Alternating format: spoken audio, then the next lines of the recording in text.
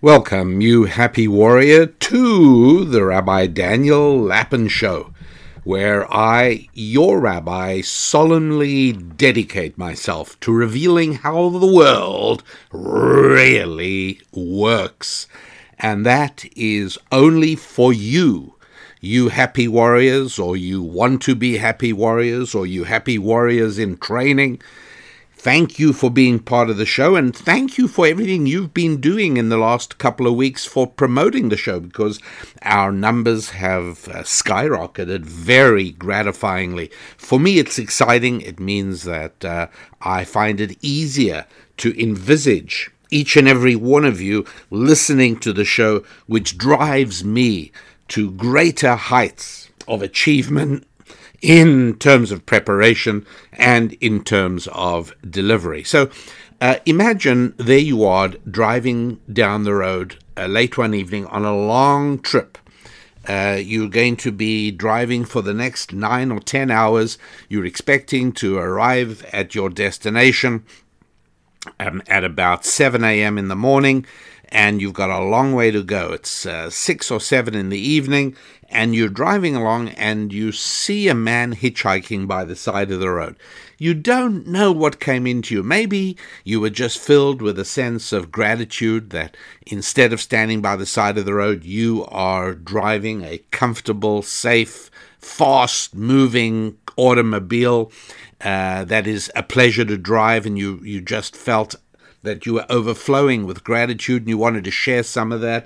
And you stopped, and the man climbs in and becomes a passenger on your journey. And as you're driving along and the sun goes down, it gets dark, and the amount of traffic on the road diminishes, and there's long stretches of open highway with no gas stations and no off-ramps or anything. And you start thinking to yourself, my goodness, here I am. You're either a man or a woman. I think it's unlikely that women would stop for male hitchhikers. But at any rate, you start questioning, how safe are you? What you don't know about anything about this man. For his part, he looks at you and he sees you driving an expensive car and you're well dressed, and he thinks to himself, or you think that he may be thinking to himself, hello, we've got a soft target right here. Maybe, who knows, maybe he's a psychopath. Who knows if, middle of the night, remote, far off road, anything could happen. What is the most important thing you could find out about this man that would bring you some measure of comfort and security, a feeling of, okay, you know what, this is fine, stop worrying? What is the one thing? Would it help for you to know that he had a PhD, he had a doctorate degree in philosophy? Would that help you? No, it really wouldn't, not in the slightest. There's nothing in any study of philosophy that would play a role in providing you with a reluctance to kill somebody if it suited you. Right? There's nothing. What would it help if you knew that he was very knowledgeable about tying nautical knots? He could really work rope into all kinds of interesting patterns. No, that wouldn't tell you anything at all. I'll tell you the only answer that I can think of, and the only answer I can think of is that if it became apparent during the conversation that he is genuinely a Bible-believing Christian or a Bible-believing Jew. In that case, then he has a belief system that precludes him killing you and driving off in your car. There's a belief system, and it's pretty unequivocal. Thou shalt not murder is the sixth commandment. It's pretty direct. There's not a lot of confusion there. So you can then rely on that. And this is merely my attempt at an up-to-date version of a story that I heard repeatedly from my teachers about their teachers and the teachers of their teachers. Most of my spiritual background comes from Eastern Europe, from Poland, Lithuania, Latvia.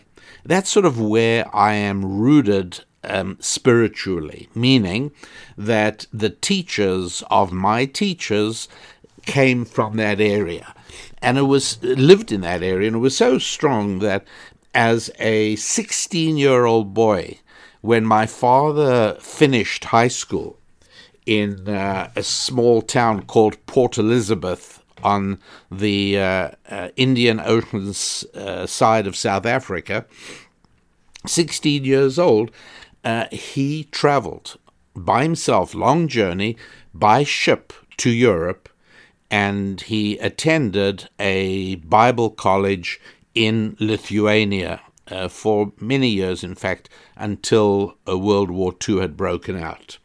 So I know a lot of stories, a lot of things. I've picked up a lot of the atmosphere of that time and that period. And here's one of them that you may not have heard. And that is that the way you traveled between towns back then in that part of the world was mostly by wagon.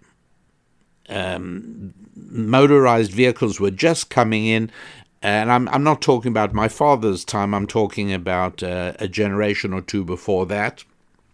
And if you were traveling to any major city that was on a railroad, then you found your way to the nearest town that had a railway station, and then you took a train for the bulk of your distance and of your journey. But if that wasn't possible, let's say you were going to the next town to see family or to visit another rabbi for the Bible festival coming up, whatever, people traveled for these reasons. And of course, for business was the most predominant reason. And it was always dangerous, right? Because it was a journey that was almost always involved overnight. It was between two towns, and it went through remote and isolated territory. And it was not in the least bit uncommon, unfortunately, for the wagon driver to rob his businessmen passengers, steal their money, and leave their bodies in a forest that they were passing through. This unfortunately happened a lot. And so over the period of time, Jews who traveled learned that there was only one way to try where you stood a chance of protecting yourself, and that was they always watched to see if their wagon driver crossed himself as he passed by the church. And if he did, they felt reasonably confident that he was an honest driver and he would deliver them to their destination for the agreed-upon fee. But, as sometimes happened, the wagon driver failed to pay any note to the church as they drove past, and at that point, the Jewish businessmen would almost invariably pay off the driver, get off, and try for another wagon. And wagons were the taxis of the day. That's how it used to be. And so, really, the idea that knowledge tells me anything about someone else's behavior, or for that matter about my own, is a rather foolish notion, because in reality it's only beliefs that actually do shape my behavior and my action. Beliefs and behavior are very linked in that fashion. So to the extent that I have anything of integrity about me, that would be because of things I believe, not because of things I know. The reality is one of the biggest problems that the financial services industries have, banking, finance, investments, is how do you determine the trustworthiness of the people you hire, given the huge sums of money involved? It's as far back as 1995 that one of the most stunning examples took place. Nick Leeson was a young person with very good credentials who knew a whole lot, and he had studied a great deal, and he had excellent qualifications. He was hired by Barings Bank, which was a very old, well-established, strong bank.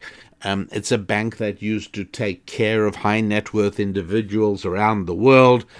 And at one point, Nick Leeson was dispatched to either open, I don't remember, or to run the Singapore branch of the bank, certain aspects of the bank. And so he went to Singapore, and that was when he went rogue, and he literally took the bank down. I mean, he did things that he shouldn't have done in order to benefit himself. The sums involved were like in the $1 billion range. And would you believe it, but a strong, old-established bank like Barings Bank was brought to its knees, bankrupted, and finally had its doors shut because of what this one man did, who over a period of time built up trust in him. But there was absolutely nothing to guarantee that he was actually trustworthy. They just didn't know that, and it turned out that he wasn't. And so am I saying that only Bible-believing religious Jews or Christians are trustworthy? Of course I'm not saying that. But what I am saying is that for the most part, people who believe in the God of Abraham, Isaac, and Jacob, and believe in the words of his message, tend to be a good bet when it comes to integrity. They may not be the smartest people, they may not be the best-looking people, whatever the criteria are you're looking at, but at least there is something to go on, which is a belief system that says, there's certain things I just would not do. And one of the reasons that over the years, communities of Bible believers have tended to be vulnerable to confidence tricksters is because we all tend to project, we all tend to assume other people are similar to us, and they just are trusting because they are trustworthy. And so that is a fitting introduction to what I want to explain in terms of, I call it the God divide.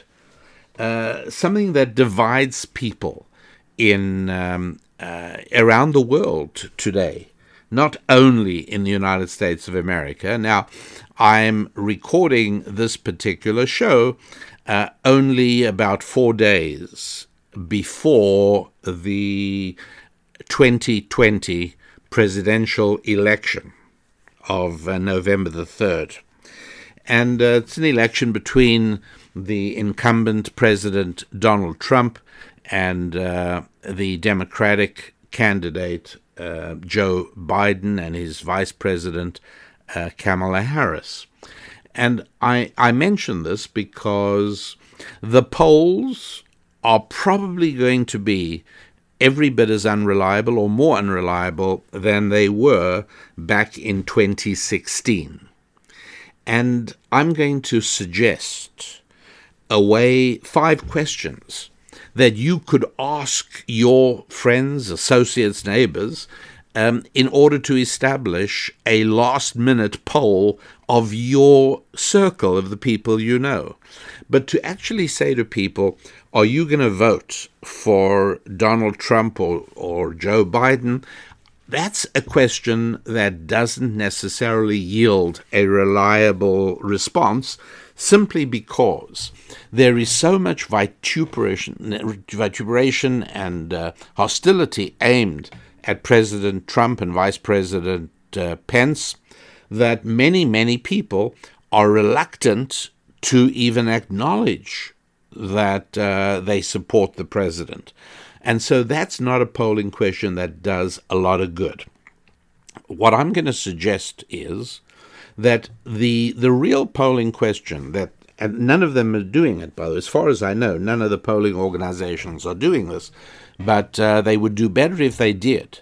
And that is focusing not on trying to get answers to direct questions of which candidate you're likely to support and are you a likely voter, etc., etc. All of that largely, in my view, a waste of time, because what is true around the world in many, many countries is even more true in the United States of America, and that is that there is a God divide. And that's a big thing. Over the years, Gallup does a survey in Canada, in the United States, and other countries on the question of how important is God to you.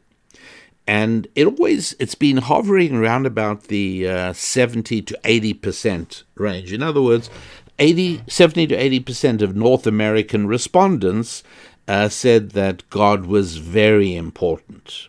It's a shockingly high number, but I've looked at many, many surveys on this topic that back up the conclusion that, similar to many other people, perhaps less so in Europe, but in North America, people are very, let me say, obsessed with God in a good sense, not a bad sense. And there've been attempts to remove "In God We Trust" from the currency, and there've been various other attempts to do heavy damage to the God-centric quality of the United States of America, and it always runs into difficulties. It doesn't go smoothly. Now, in many Western countries, the cultural struggle over religion and morality and God that began with the Renaissance has pretty much ended with secularism seeming to win handily. So although many, many people still say God is very important to them, when it comes to control of the levers of power, the secular side wins, having taken charge of education from kindergarten to graduate school, having taken charge of government bureaucracies, and having taken charge largely of popular entertainment. That is why you have a cultural struggle, because there's a lot of people who feel God is very important to them. And in 2016, a lot of those people voted for Donald Trump, even though 82% of the levers of power are not in the hands of people who feel God is important. So you might conclude, as I do, that many people who feel that God is important in their lives feel disempowered and disenfranchised. That's what I think is really going on in the United States of America. Now, in England, for instance, only about 2 or 3% of the population attends church regularly.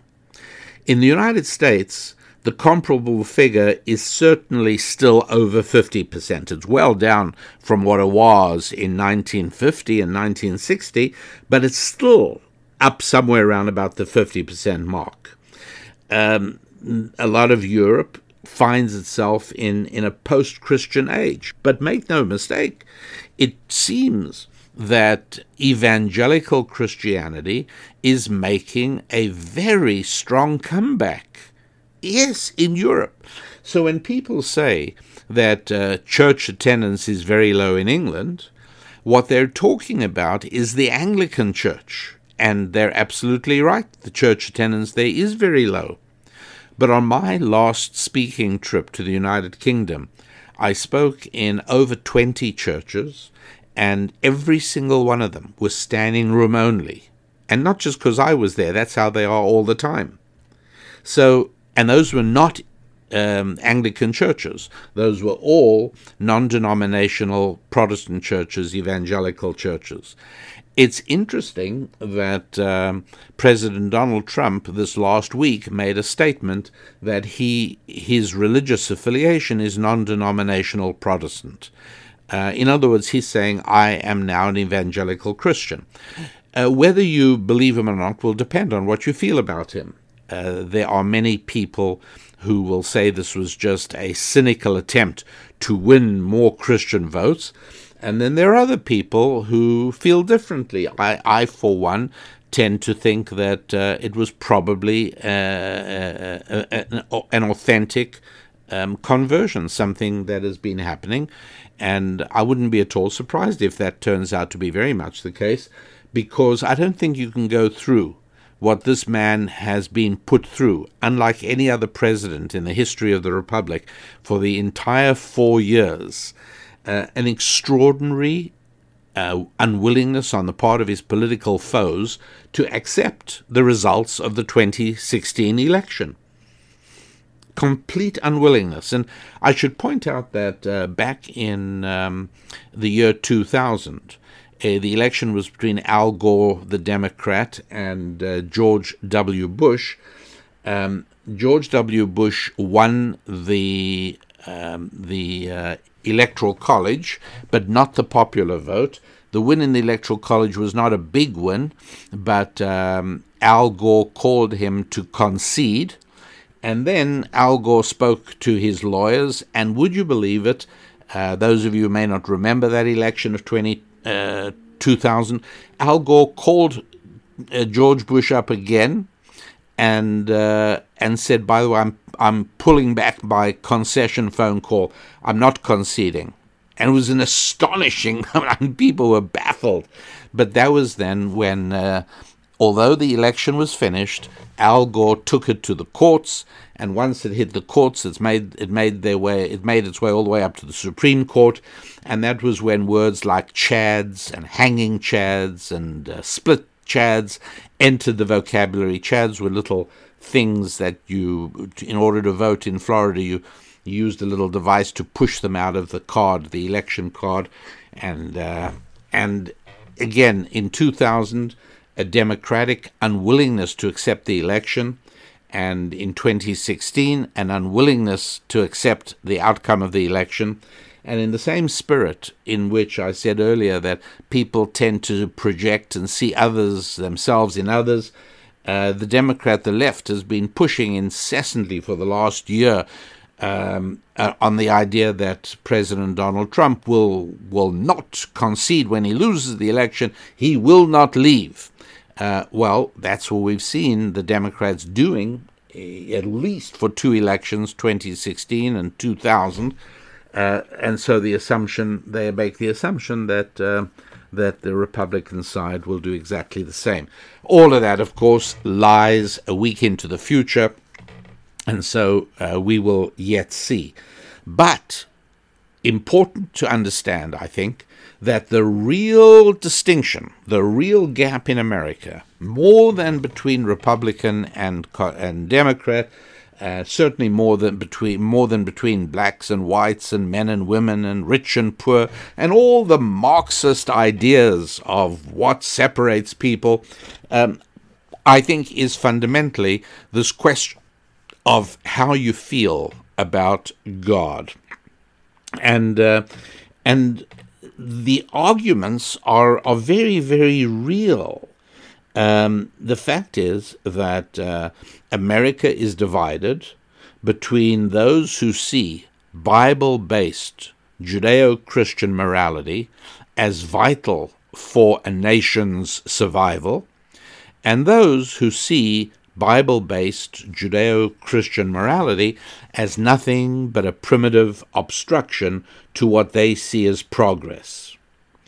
And the reality is that this divide, this God divide, really covers a lot of very serious arguments. Let me give you a few examples. Here's one question. Are devout followers of God fundamentalists and dangerous, or are they the bulwark of society? I know many people who would say that devout followers of God, whether it's Allah or the God of Abraham, Isaac, and Jacob, or the God of the Buddhists, all devout, actually they like the Buddhists, the all devout followers of God are fundamentalists and they're dangerous. And I, on the other hand, believe that that followers in the God of the Bible are the bulwark of society. And so that question translates the theme from an abstract argument of, do you believe in God? Do you not believe in God? But it boils it down to something you can get your arms around. Let me give you another one. Should all faiths be equal in the public eye? Or has America been successful specifically because of its Christian foundations? Okay, so again, I think that America has been successful specifically because of its Christian foundations. I think that Africa is showing enormous promise. I think that long-term investment in Africa makes sense. Why? Because the continent is racing towards Christianity. The continent is becoming more and more and more committed to evangelical Christianity. And that's a good sign, I think. I think it speaks very, very optimistically for the future. But I also know that there are many, many people who regard all faiths as equal, and all faiths should be the same, and America should give exactly the same homage to Wiccanism or to any religion as to Christianity. I'm not talking about legal issues and constitutional matters, obviously. How about this one? Does human suffering disprove God and show God to be either impotent or cruel? Now, I know many people will say, yeah, absolutely. I know many Jewish people, by the way, and I'm going to need to make this distinction very clearly for you, that when I speak about religious, I'm not talking about external trappings of religion. When I speak about religious, I'm not speaking about wearing a certain outfit or talking in a certain way. No, I'm talking about relationship with God at its deepest level. And so, yes, I know many people, including Jewish people, who believe that human suffering says that God is either impotent or cruel. Either he's a God who's not able to stop human suffering, or he's a God who's cruel. If you've been a regular listener of the Rabbi Daniel Lapin Show, then you will have heard me more than once explain why that is false, and explain how it makes all the sense in the world. That human suffering is a reality, and it's part of the system God put in place. Not because he can't do anything different, and not because he's cruel, but because he's told us already, hey, this is the kind of suffering that will result in certain circumstances. But that's not for today. I've done that before. A fourth question.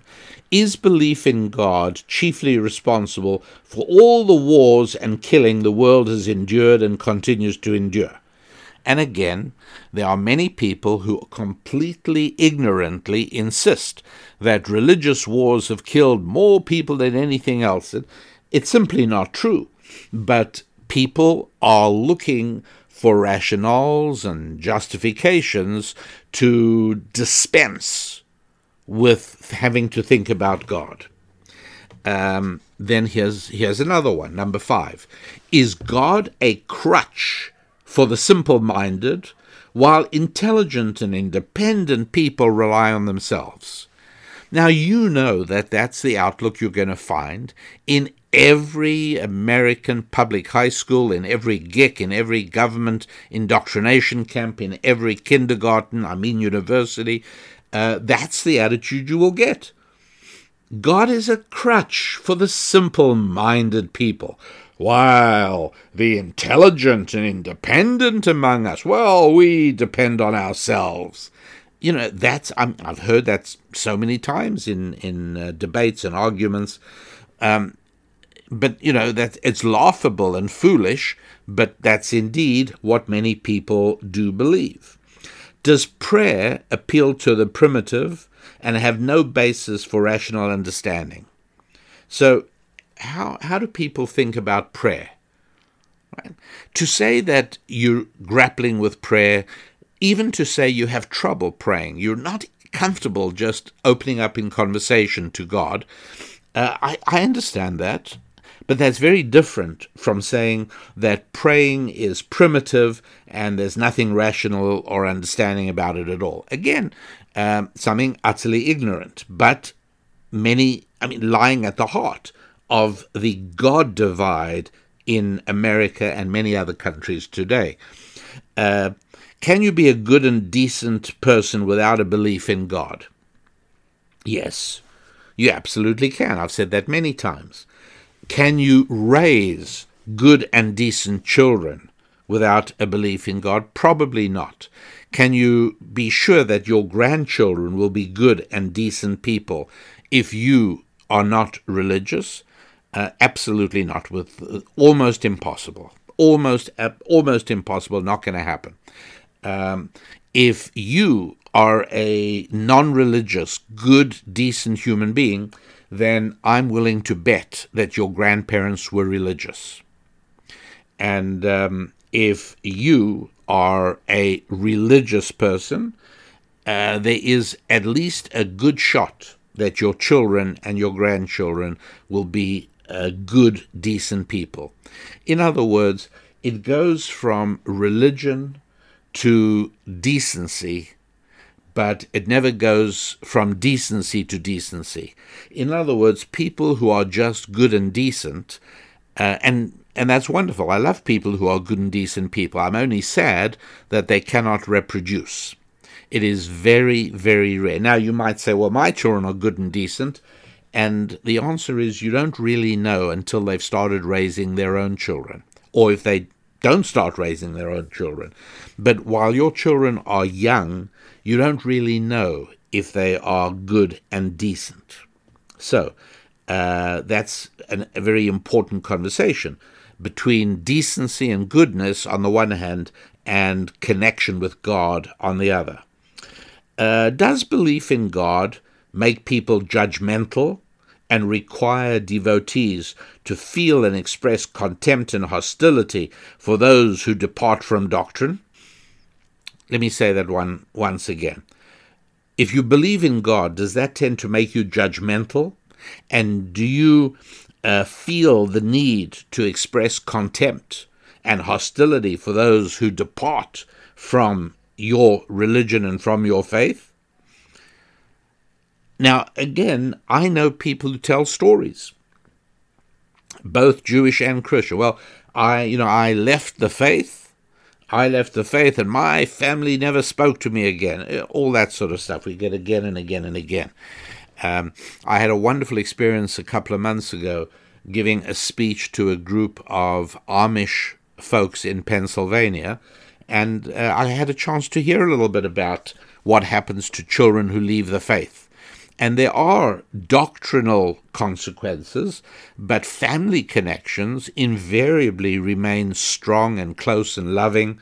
So there's a lot of misunderstanding on this kind of thing.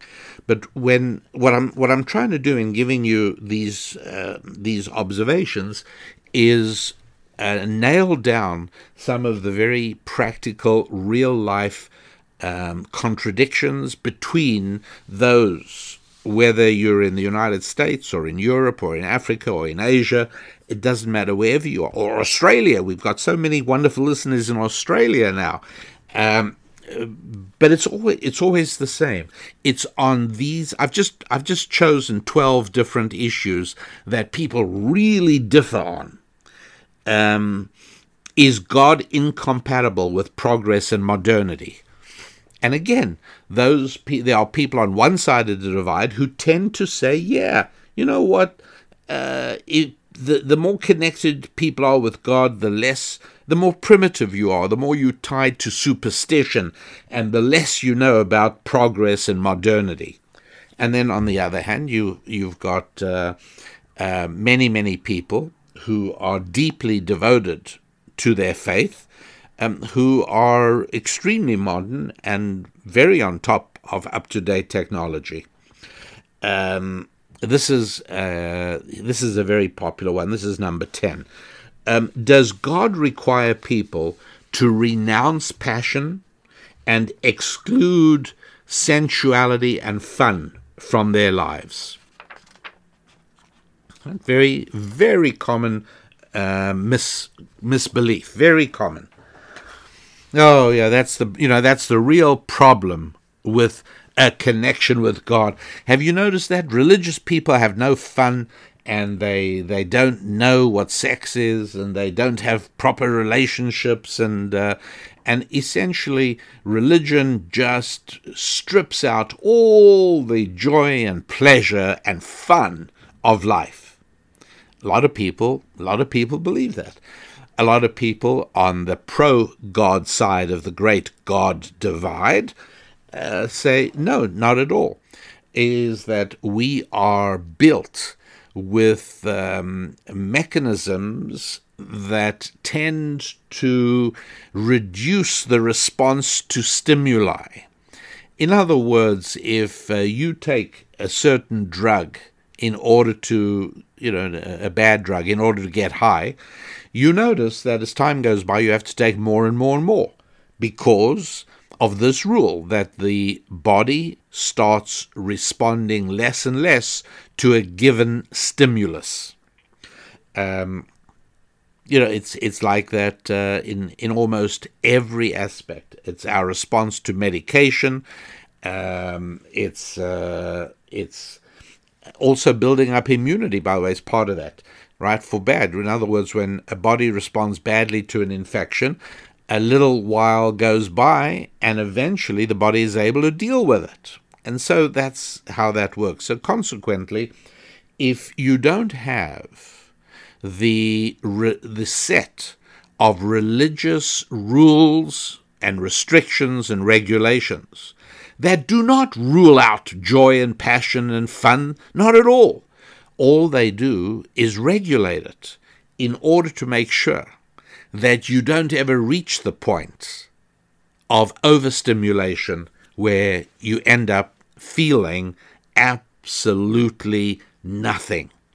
And so, in that sense, a religion is a huge gift to the enjoyment of fun and passion of life, very much. And it also holds society together.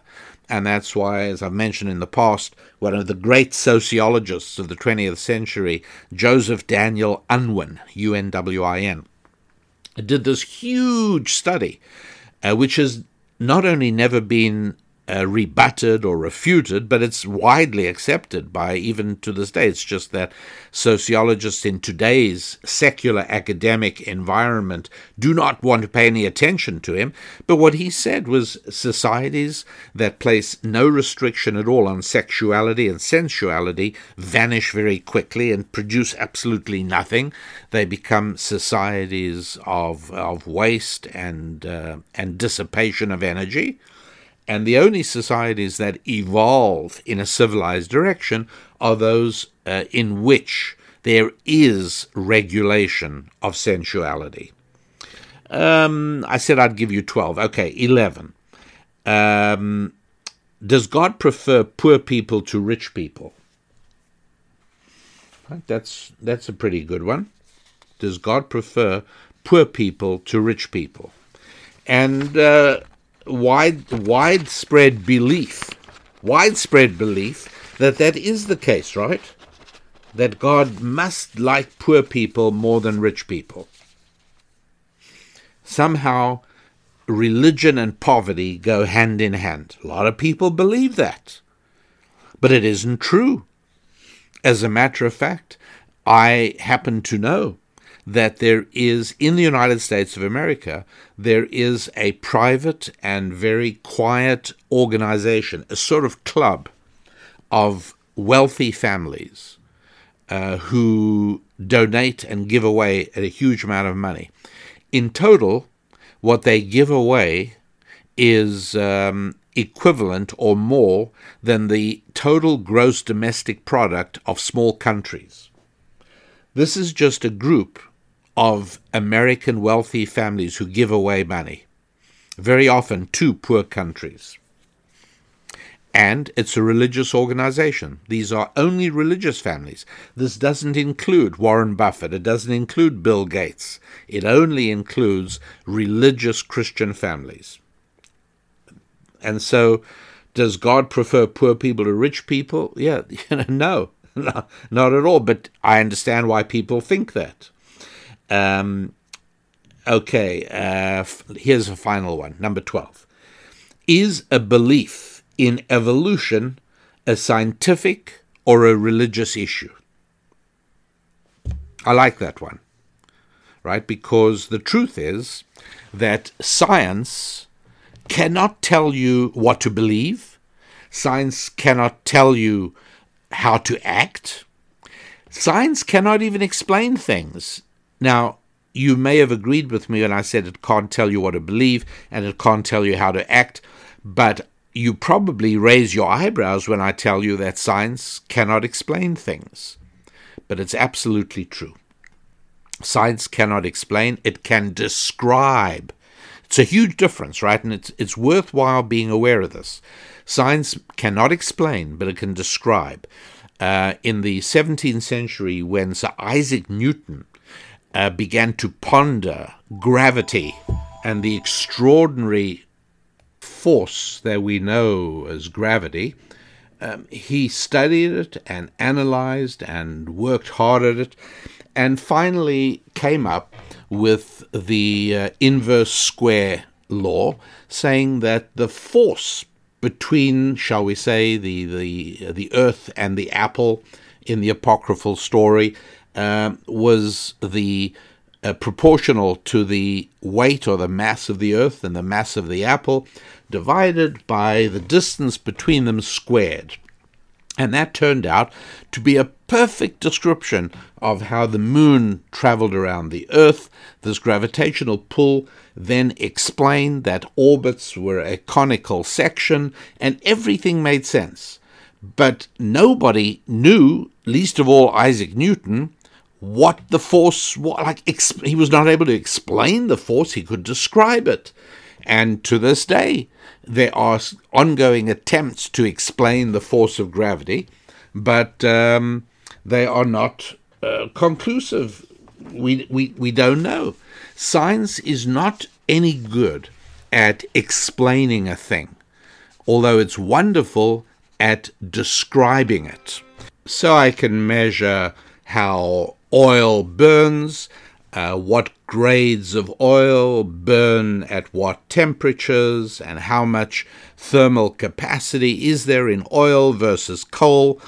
But I can't explain why oil burns and vinegar doesn't. I mean, I can in the context of what we understand to be the oxidation process of burning, but there could be other ways of burning as well. Science doesn't explain things. It certainly doesn't tell you how to behave, and it certainly doesn't tell you what to believe. But even on explaining things, science just isn't any good. Describing, yes. Explaining, not. And that is one of the inherent shortcomings in the so-called theory of evolution, because it's stepping outside of what science does. It's the same reason that when politicians say, we must follow the science on the coronavirus, and they mean that that's indicating that we must shut down and we must wear masks and we must damage the economy. All of that is a complete abuse of science. That sort of statement is made by somebody with zero scientific background. As I've often said before, science does not lie, but people do. Even scientists lie. And so we just have to be very understanding that when my number 12 one, which was, is belief in evolution a scientific or religious issue? Yeah, a whole lot of people are going to say it's a scientific issue, but a whole lot of other of us are going to say, no, it's a religious issue, meaning that belief in evolution is as much a belief as a belief in creationism. These are two beliefs, and the notion that science proves it's rubbish. I mean, it's just not true. It's obviously only the result of a completely secular academic environment where metaphysical involvement in the origins of life are excluded de facto. The academy will not accept the notion of a metaphysical participation in the origins of life. Therefore, they've got to find something that comes close to working, and, well, maybe evolution will be it. But everybody who understands these things understands the huge flaws and fundamental fallacies within the so-called theory of evolution. People get that. The problem is that they operate within an academic environment in which no alternative can be tolerated. Albert Einstein was essentially a secular Jew. Now, I know about the statements, God doesn't play dice with the cosmos and so on and so forth, but one of the interesting things is that there used to be, again, going back to the first half of the 20th century, a lot of discussion about the origins of the universe. And most philosophers from the Enlightenment onwards, and most scientists into the 20th century, went with a steady state theory. Basically, the universe has always been here. End of story. It just is. That's all there is to it. And again, I totally understand that. You're grappling with this problem. And along came some very key people in that period who proved beyond all shadow of a doubt in the expanding universe. Now, the expanding universe is I'm not going to try and explain it now. I'm not even sure that I have 100% full grasp of it myself, but it essentially means that everything in the universe is expanding, and because everything is expanding, you can't notice it or feel it because it's all expanding at the same time, and everything is expanding proportionately. But, you see, if that is the case, then we can run the movie backwards and say, okay, what happens right as we watch the movie in real time? The universe is expanding. But let's reverse the movie. Let's run the tape back and see what happens. And we see the universe contracting and contracting and contracting. And sure enough, eventually it contracts, and you see on the movie nothing but a point and then a blinding flash of light and this huge explosion of material moving outwards, and the movement outwards never stops, and that's the expanding universe. But that's the origin of the theory I'm sure you've heard called the Big Bang Theory. No, it's not the name of a television program, or maybe it is, but what it really is the explanation. It's not science because it can't be proven, but it's the explanation for the origins of the universe that everybody today, almost every person in physics and mathematics and astronomy accept. It did start with a Big Bang. When Einstein was invited to California to look at was it California or the East Coast? I'm sorry, I don't remember. Einstein came to the United States specifically to look at the research on the Big Bang theory, and he had been opposed to it all along, and he was very honest about it. He said he has to be opposed to it because the Big Bang theory then, and I don't remember if he said allows or requires a deity. And he said, I can't accept that. And that was part of his Jewish atheism. That was just a part of who Albert Einstein was. He was a very high IQ gentleman, but he was blinded on the faith side of things. And so he came. He said, "Yeah, I'm forced to accept the Big Bang theory." And he left it at that. But he was bothered by it because it has these real-world implications of metaphysical involvement in the beginning.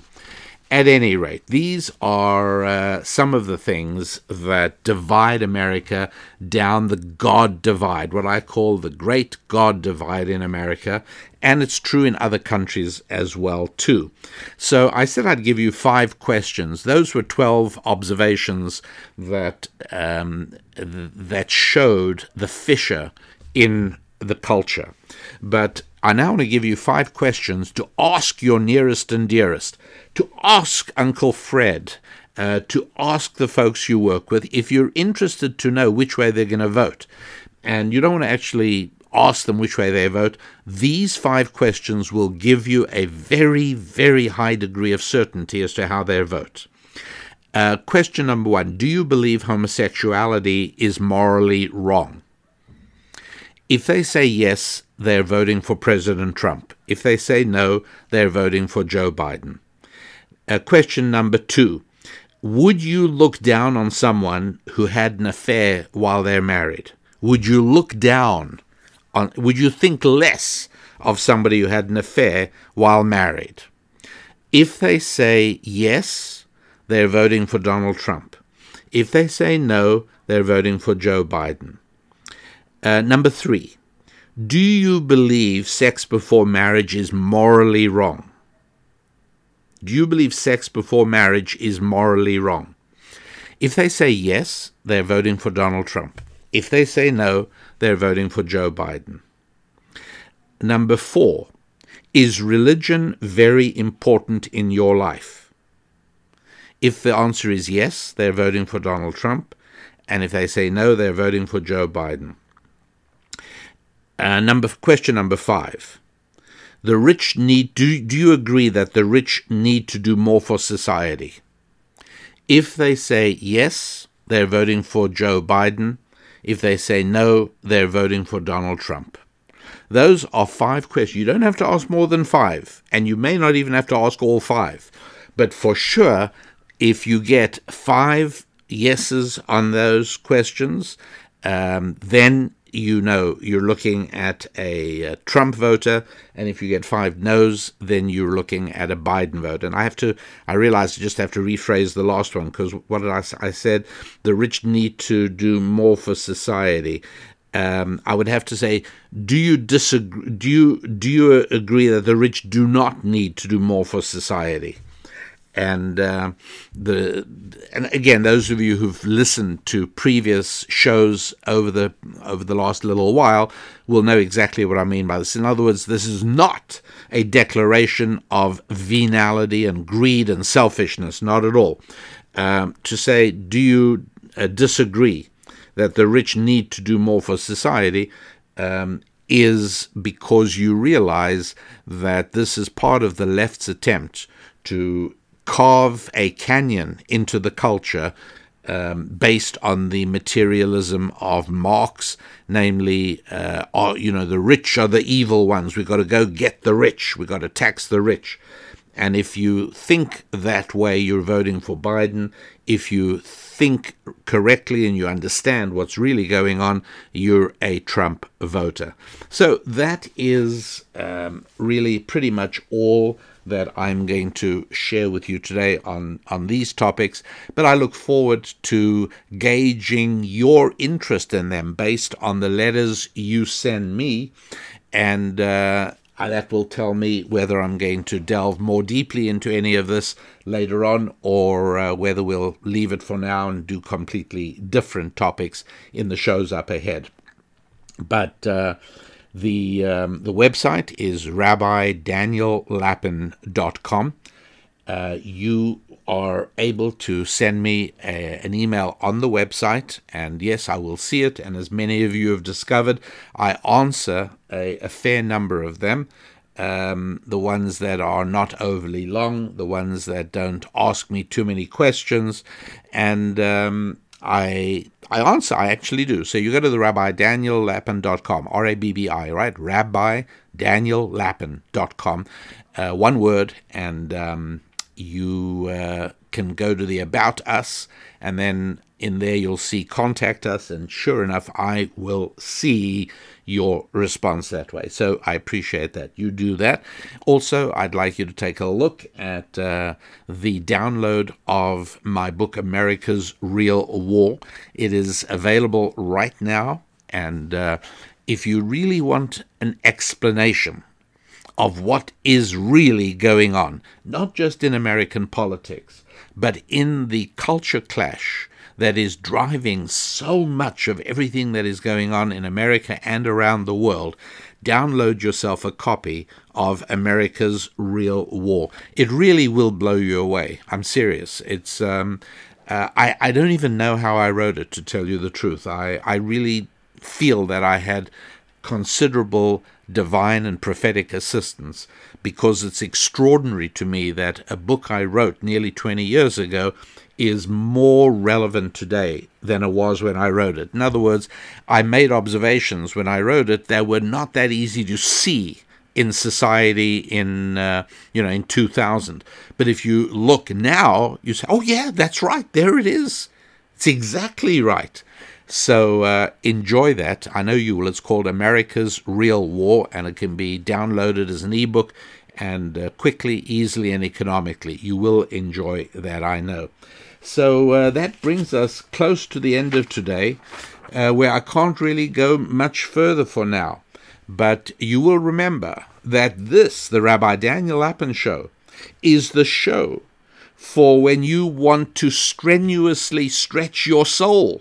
You come to this show, and there are many, many shows. You can go back and listen to earlier ones. And when you want to engage in speculative somersaults of the spirit, then you come to the Rabbi Daniel Lapin Show and enjoy it. And that's exactly why I do it. You be sure to let me know you enjoy it. Be sure to let me know where you're listening from. I love those letters. And I wish you a week of great happiness and fulfillment as you develop your relationships with your faith, with your family, with your friendships, with your finances, and yes, with your physical fitness as well. I'm Rabbi Daniel Lapin. God bless.